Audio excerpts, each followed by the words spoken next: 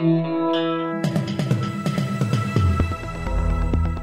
listening to the Batuta Advocate's weekly news wrap on Desert Rock FM 96.5. Welcome back to the Batuta Advocate Weekly Bulletin, recording live here in the Diamantina, coming to you on either wireless, Spotify, or wherever it is you get these digital radio shows known as podcasts. You're joined by myself, Clancy Overall, editor of the Batuta Advocate, and of course Errol Parker, editor-at-large. How are you, Errol? I'm all right, mate. I've actually been served a court notice today. You know how I told you last week how I've got this neighbour, right? He's got lots of snakes, and he has this carpet python. Well, he did have this carpet python, and it came under my gate, and it got after one of my cats, and I put a 410 up against his head, and I pulled the trigger, and I blew this big carpet python's head all over my back lawn, and it turns out it was someone's pet. So what's he actually suing for? That's what I don't understand. He's suing for damages to the pet. To the pet? Yep. Yeah, right. And he wants to be compensated because, apparently... he wants you to buy him a new python. No, well, those carpet pythons, they grow, to be quite big. But when they're big, they're old. They're kind of like a kangaroo, Like, if you shoot a big kangaroo that's your size, it's probably the same age as you. Yeah, right. So you took down a real puffer bear python. Yeah, it was essentially like putting a 28-year-old man. Did you shoot at point blank range? Yep. Well, it was going after my cat, so I had to. I have to say, for your neighbour, he's very, very imperialist. Very imperialist attitude towards owning pets, mate. That's not your property. That's your housemate. If we were living in Florida, where they've got those stand your ground laws, when he jumped over my back fence, he was lucky that he didn't get a chest plate full of lead. I tell you what. Yeah, he is. He escaped that one. Now, look, we are behind you all the way, Errol. Be hoping you get a good result in court there, but we should probably get into the news wrap, and we'll start off with a international story. And China is apparently panicking after learning that they've only got 25 years until Australia gets 8 new submarines. Yes, the global superpower that is China is rattled to its core this week after our Prime Minister announced a small fleet of extremely expensive new submarines for the nation. They will not actually have nuclear weapons, they'll just be nuclear powered.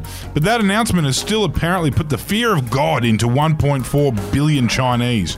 Well, that was very good of you, Clancy, to get through that and not do a Chinese accent. But Beijing are shaking in their boots, apparently. Reports out of the Chinese capital are that Xi Jinping is very worried that his army of 2.8 million soldiers will only have until 2046 to prepare for Australia's fleet of underwater superboats, something that he's very concerned about.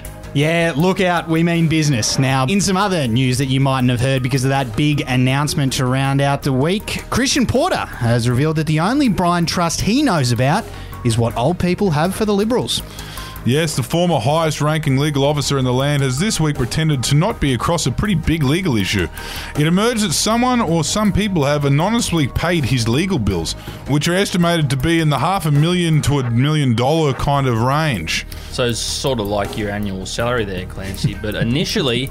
Except it's paid to me by my dad. Well, same. I know who's paying it. Yeah, probably the same thing. Probably the same thing. Yeah. Initially, it was described as a blind trust in the papers. However, the career lawyer and politician came out to clear out the confusion, saying that the only blind trust he knows is boomers voting for his party in every election. He said, and I quote, "The only blind trust I know about is the one that gibbering old fools of Australia have in the Liberal Party. I mean, we've just spent 2 years arguing to open up and put them to the sword, for God's sake." There you go. More COVID news from the COVID capital of the country, and Gladys Berejiklian has come out to say that there will be no more 11 a.m. presses. Enjoy the picnics and go fuck yourselves. Well, it seems like she fucked herself on this one because she's turned up to everyone this week, I'll tell you what. But they were strong words from the Premier there, Wendell. Berejiklian told the people of her caliphate that her government cannot be fucked doing the 11 a.m. press conferences anymore, and that the people who don't like it can just go and get fucked.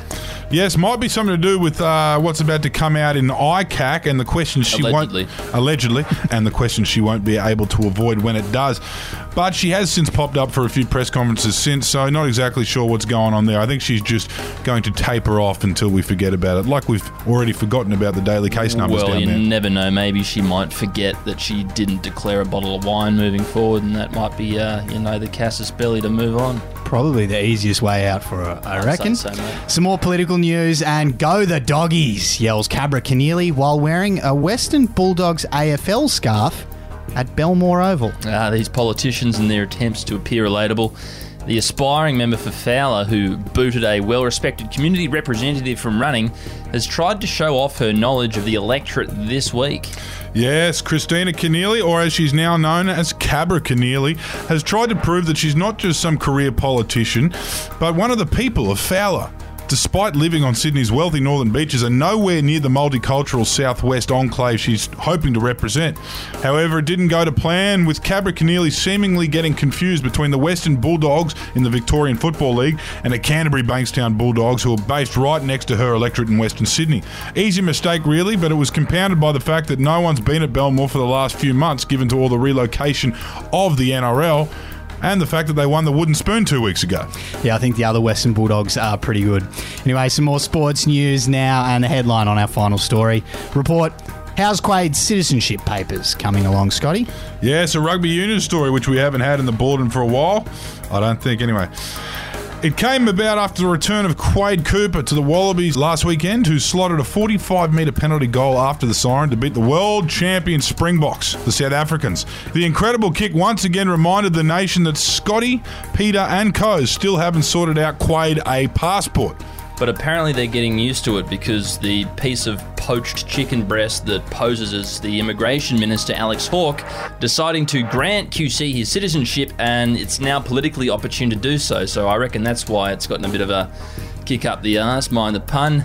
Despite previously being unable to give the man a passport, they've somehow found a way to change the rules to get it done.